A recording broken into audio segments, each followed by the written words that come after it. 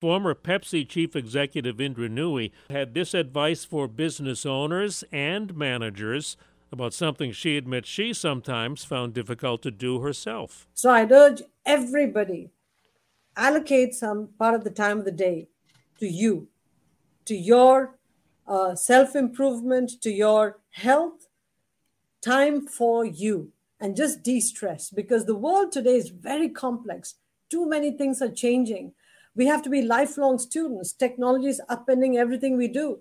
You come to work a week later and everything has changed in the world around us.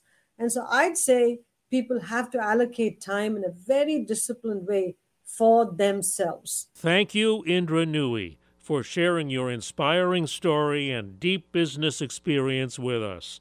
And you can see The Breakfast, too, at WCBS880.com/businessbreakfast. I'm Joe Connolly for Bloomberg and WCBS News Radio 880.